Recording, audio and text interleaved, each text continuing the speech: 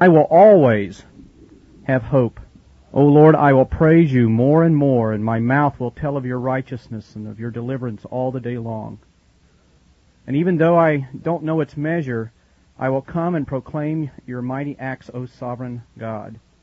And I will proclaim your righteousness, a righteousness which is yours alone. Since my youth, O God, you have taught me this, and to this day I declare your marvelous deeds. And even when I am old and gray, please do not forsake me, O God, till I declare your power to the next generation, till I declare your might to all those who are to come after me. Your righteousness reaches to the skies, O God, and you have done great things. Who, O God, is like you? And though you have made me to see troubles, many of which were bitter, you will restore my life again. From the depths of the earth you will again bring me up, and you will increase my honor, and again you will give me comfort. And in comfort that comes from you, I will praise you with the harp for your faithfulness, O God. And I will sing praises to you with the lyre, O Holy One of Israel.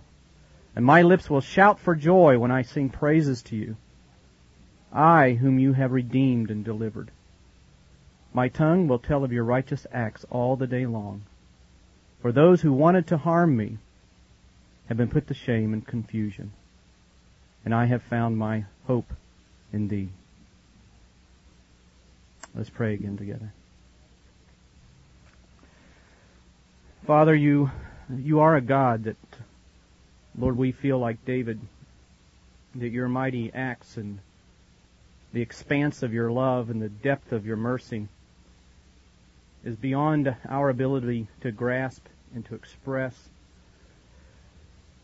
But Lord, in the last few days and hours, we have come to a new level of understanding of what it means to be stripped of all comfort and all hope, be stripped of all ability to control the world around us, and to be confronted with our weakness as we stand before a mighty and sovereign and loving God.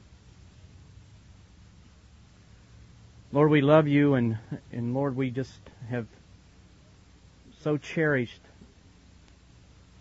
the sense of your presence and concern for us in the last few hours. And Lord, I've been so blessed as people around us have reached out to us in ways maybe that we've never experienced before to meet our need and to pray for us and to put their arm around us and comfort us. And Lord, we just have found such great strength in that.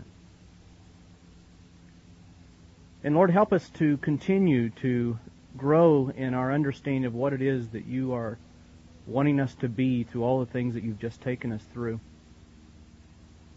Lord, we want to be a people that lift up and magnify your name. And Lord, we want to be a people that will trust you in whatever means that you choose to do that. In Christ's name, amen.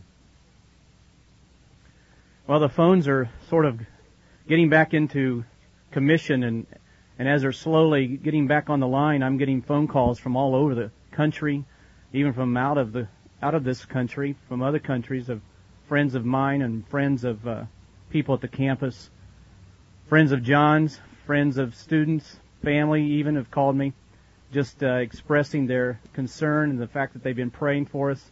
Got calls from Toronto, Canada, from a little town called London, as friends there, churches there have been on their knees praying for us. Of course, they only see what is printed in the USA Today, and I don't know if you've seen the USA Today, but it sort of looks like Beirut, I think, is the best description that I could come up with.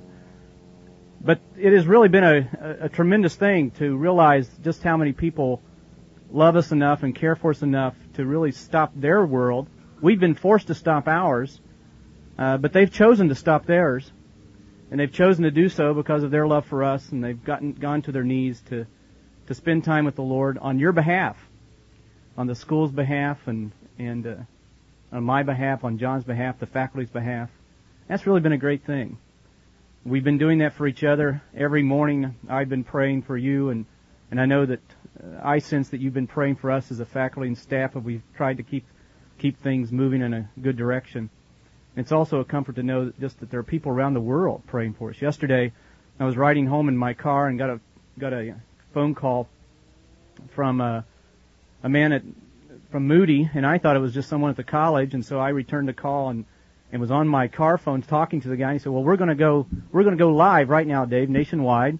And I said, "Well, maybe I ought to pull over." And I looked at my two boys and, "Now be quiet here. Daddy's going to be on the radio." Don't get into a fight in front of all these people.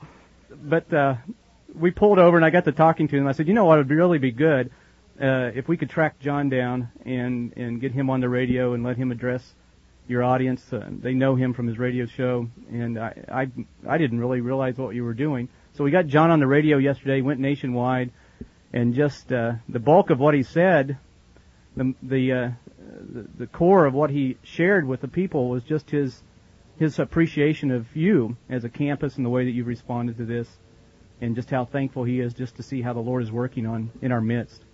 So it's really in the midst of a lot of fear and a lot of heartache. There's just been some tremendous reminders of just how God is good and how people around us care for us.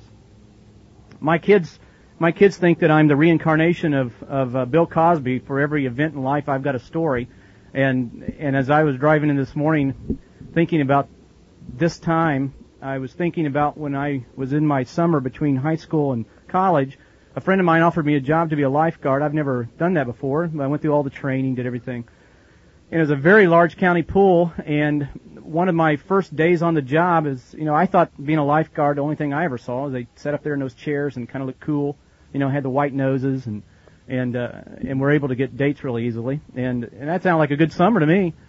But as I got there and when my first couple of days, a kid, about an 8-year-old child, was pushing against the side of the pool, right where the little ladder is, where you climb out of the pool. And as he pushed, and he got his leg stuck behind the ladder. He was underwater and was playing tag or something, and kicked off from the wall, but he kicked off sideways, and his leg got jammed right between the wall and the ladder. And he was jammed to the point where he could actually physically lift his head above the surface of the water to breathe, but because he was panicking and because he was trying to get his leg loose by keeping his head underwater, he was going to drown. And I went up when I was the first one to him, and I got to the little guy, and I was trying to get his attention so that I could get him to stop doing what he was doing, because as long as he insisted on doing that, he was going to die. There was just no way that he was going to live if he insisted on doing his thing in his strength. He was going to die. Now, I wasn't a Christian at the time, but had I been, it certainly would have been an appropriate place to quote Proverbs, that there's a way that seemeth right unto a man, but the end thereof is death. And that's exactly what I faced with this little guy. I had to get him to trust me to the point where he would give up and relinquish his efforts to preserve his own life. And unless he was willing to do that, he surely was going to die. And it wasn't an easy thing to do. It seemed to go against every ounce of his 50-pound body to do it his way in his strength. And that's sort of what we've been through in the last several hours, isn't it? If there is something that we have learned, it is that as long as we insist to do things in our way, in our strength, life just isn't going to work too well. We've always known that. We've always believed that. We've always read that in the Scriptures, but for some of us, and maybe most of us here at the college, the events of the last couple of days have really brought us, for the first time in our life, face to face in confrontation with that truth. That life is just too big for me to handle on my own. And the more that I try to handle it on my own, the more I try to do it in my own strength and in my own way, the deeper I seem to slide away from where I need to be and what I should be. And in Proverbs, it's a passage that you're, I know, totally familiar with, and probably one in the last several hours that you have quoted to yourself or read in a little group over and over, is Proverbs chapter 3, verses 5 and 6, a very simple, but yet in this time a very profound passage in 2 verses here, where Solomon says, "Trust in the Lord with all your heart, and lean not unto your own understanding. And in all your ways acknowledge Him, and He will direct your path." Lean not into your own understanding.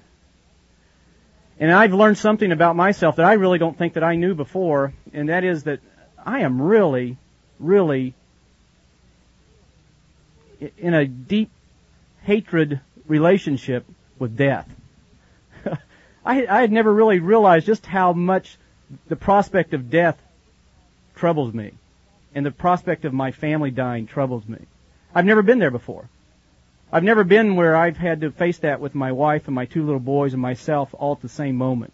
I mean, we've been out, on the highways and things have happened, but I've never, ever been in a spot where it really came to my mind, honestly and forthrightly, that I think we're going to die. And I just never realized just how much that throws my world out of whack.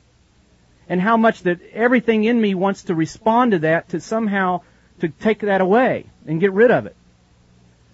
And something else about myself is, and I don't know if you're experiencing this, but I'm also at times in that time not too readily given to turning to God immediately.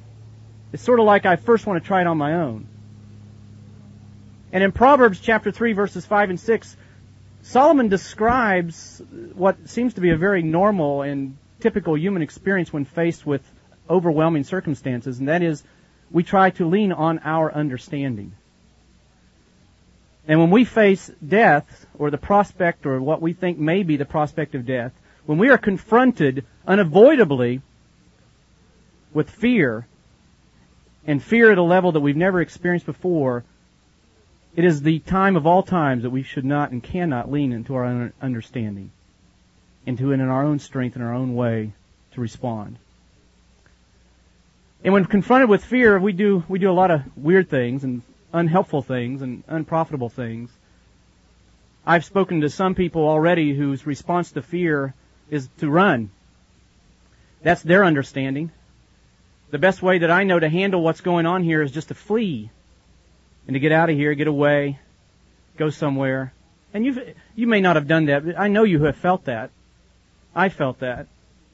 I just want to go somewhere. I just want to get on a plane. I got a couple of friends who own private planes, and I thought, I'd just call them up, and I don't even care where we go, just go. Just get away. Just want to run when confronted with fear. Some of you, I've talked to you, want to kind of pretend like maybe it's just not bothering you. And I've tried to take that leaning on my own understanding path as well. It just isn't bothering me.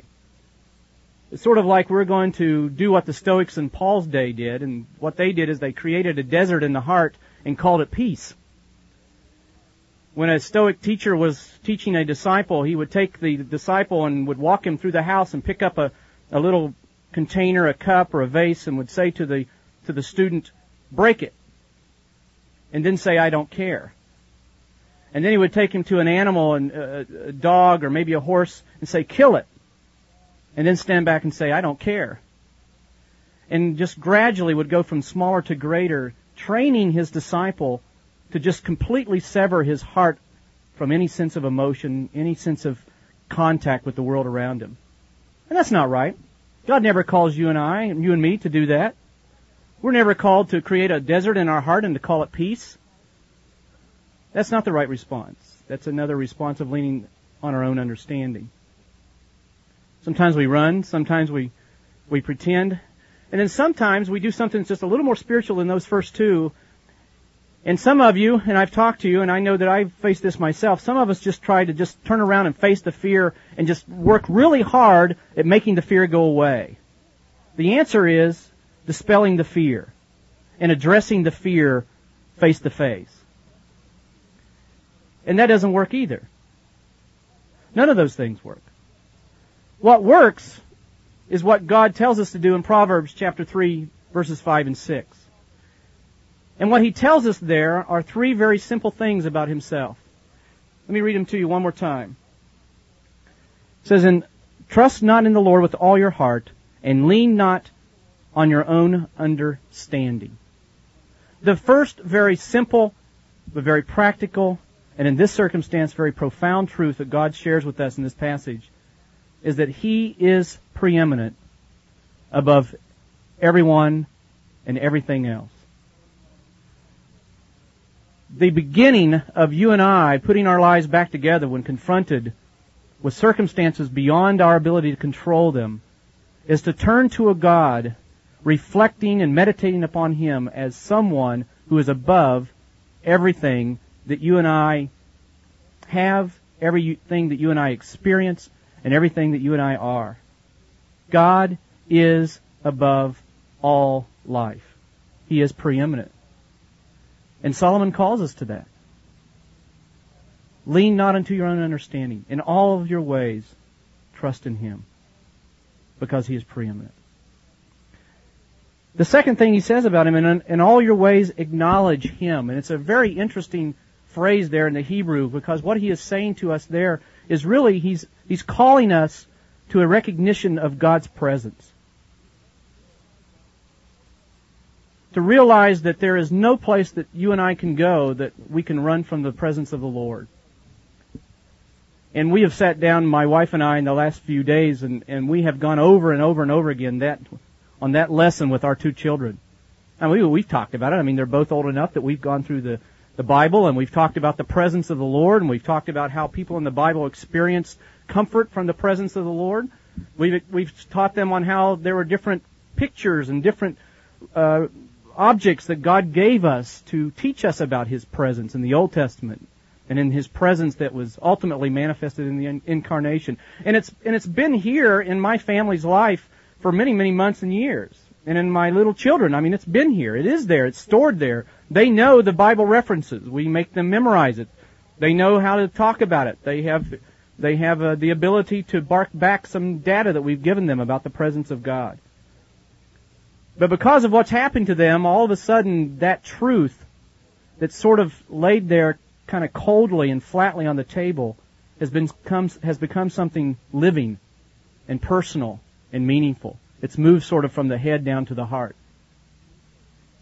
Last night, as the night before, we have several families actually sleeping in my house right now because their houses are not livable. And so they've moved in with us for a while. And that's been kind of interesting. We have 3 families and seems like about 80 children, but I know it must not be the case. Probably more like 15. And for the last 2 or 3 nights, I've slept on the floor as we've kind of just moved all around in different places in the house to accommodate these people who are with us. And I've slept next to the 2 boys. Something that I was going to do, but something that they insisted that I do. And last night, as I had the night before, Nate and Taylor slept right under my arms. They both snuggled up against me, and I had my arms around them. They would switch turns, one against me, and then I would have my arm around the other one and hold the other one, the one that was furthest from his hands. And I'd have my arms, even though they're short, I'd have my arms around my 2 little small boys. This morning, when Nate felt the aftershock that was about 6:15 at my house, I don't know what time it was here, and it was a pretty big one. And my alarm had already gone off, and because we haven't slept well like you haven't, I was still tired, kind of dozing in and out, and went to the airport late last night to get some friends from there. And Nate turned around and jumped up real quick, and I thought he was scared, and he just jumped up and he said, "Dad! Dad! Dad!" And I said, "What is it?" "I wasn't afraid." And he looked at me and he said, "Why wasn't I afraid, Dad?" "I wasn't afraid." I mean, he was just so proud of himself. "Dad, I wasn't afraid." And I said, "Well, tell me, why weren't you afraid?" "Well, Dad, I think it's because you were next to me." And that is exactly what God wants you and wants me to experience with Him. God has taught us about His presence, and you have studied His presence. You have gone to the Old Testament and looked at the analogies of His presence, the pictures of His presence, the tabernacle, the Shekinah glory cloud, the angel of the Lord. But hopefully, for most, if not all of you, maybe for the first time in your life, the presence of God has been something very real. God, I don't know what else is going on, but I do know You're here. And being here maybe doesn't mean that you're going to stop the building from shaking. And it may not mean that even that I'm going to survive all of this.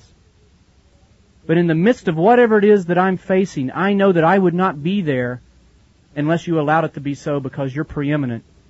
And I know wherever I am there, and you're there with me because of your presence. Simple truths. Theology that's sort of 101 stuff, right? But stuff that maybe doesn't mean a whole lot until we have to turn practically and really and unavoidably to draw from it. The last thing that Solomon says in this little passage is not just that God is preeminent and that God's presence is something that we should draw from, but sort of as a capstone to that, which sort of is almost predictable, he says, and He will make your paths straight. You know, we look at that and we interpret that so quickly to mean, well, it's an issue of the will of God, it's an issue of dating, marriage, vocation, and all of that. But really what that verse is saying and what Solomon is bringing our attention upon is that God is powerful. He will make your paths straight. The emphasis in that verse and in the original language, what is really up at the front of the sentence and is there for emphasis, is that God will. And whatever God wills will come to pass, because He is that kind of God. He is so powerful that He stands above, again, everything. God is preeminent, God is present, and God is powerful. There's a devotional book that I use, that in that devotional book there's a chapter on prayers. And in this chapter there's a prayer there that was discovered some 500 years ago that was written by a man that you're probably familiar with, Thomas à Kempis. And in the margin of a book, actually, he wrote down this prayer. It was just in his own handwriting, where he scribbled out in his own words, from his own heart, facing his own life circumstances, these words: O Lord, greater is Thy anxiety for me than all the care that I take for myself. For he stands very weakly who casteth not his anxieties upon Thee. O Lord, if only my will may remain right and firm towards Thee, do with me whatsoever it shall please Thee. For it cannot be but anything but good, whatsoever Thou shalt do with me. If Thou willest me to be in darkness, be Thou blessed. If Thou willest me to be in light, be Thou blessed.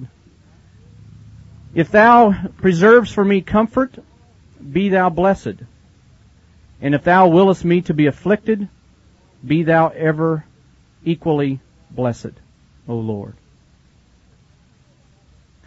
I don't know a whole lot about Thomas à Kempis, but I suspect that somehow he had experienced in his life something in the order of what we've experienced in the last couple of days to be able to write those words. Because those are the words of a man who has said, you know what? I'm not going to lean on my own understanding. I'm not going to do it in my way and in my strength, but I'm going to turn to God and I'm going to trust Him and allow Him to be what I need. Let's pray together. Father,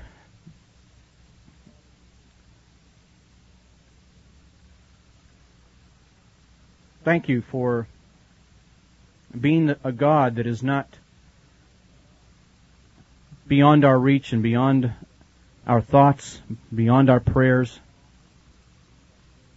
I even think of just how many times and passages where individuals and even nations faced very difficult circumstances, and one of the promises that You brought to them in that was that You are there with them. And because of Your presence, ultimately, we do not have to fear. Lord, thank You for the response of the students that are here. Lord, the love that they have shown to each other.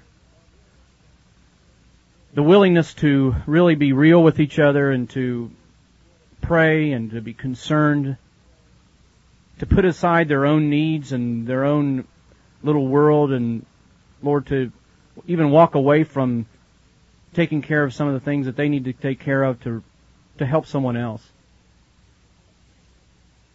Lord, thank you for the testimony that the students have been to the neighbors in this canyon and to the people around this entire valley. Lord, we know that you created us to bring you glory. And Lord, we have sensed at a new level for us what it means to really see you manifested in our weakness. God, thank you for this beautiful day. Thank you for the way that you preserved life. Lord, thank you that the campus is in great shape for us to go back to classes. Lord, thank you that the water is back on and the electricity is on, and Lord, hopefully in just a few hours as we check all the pipes, we'll get the gas back on. Thank you for all those things, Lord, that are just temporal comforts. But Lord, even as we get back to normalcy and we get all the things that we had before the earthquake, God, it is the deepest desire of our heart to not lose the relationship that we have had with you in the last couple of days. That God, we won't be dependent upon adverse circumstances to really cling to you and to draw from you our strength. But this might be a new beginning, that from this time forward, every single day, no matter how comfortable it is, no matter how full it is of life's pleasantries, Lord, we will give that day to you. We will honestly and with integrity thank you for our daily bread. And Lord, realize that everything that we are and everything that we have is a blessing from your hand. God, thank you for this morning. Thank you for the refreshing of the Spirit that comes by listening to your word and fellowshipping together and singing. And Lord, we look forward to get back into class, to spend time with the faculty and to see the faces we've not seen for a few days, to laugh together, to cry together, to pray together, to share together. In Christ's name we pray. Amen. Steve.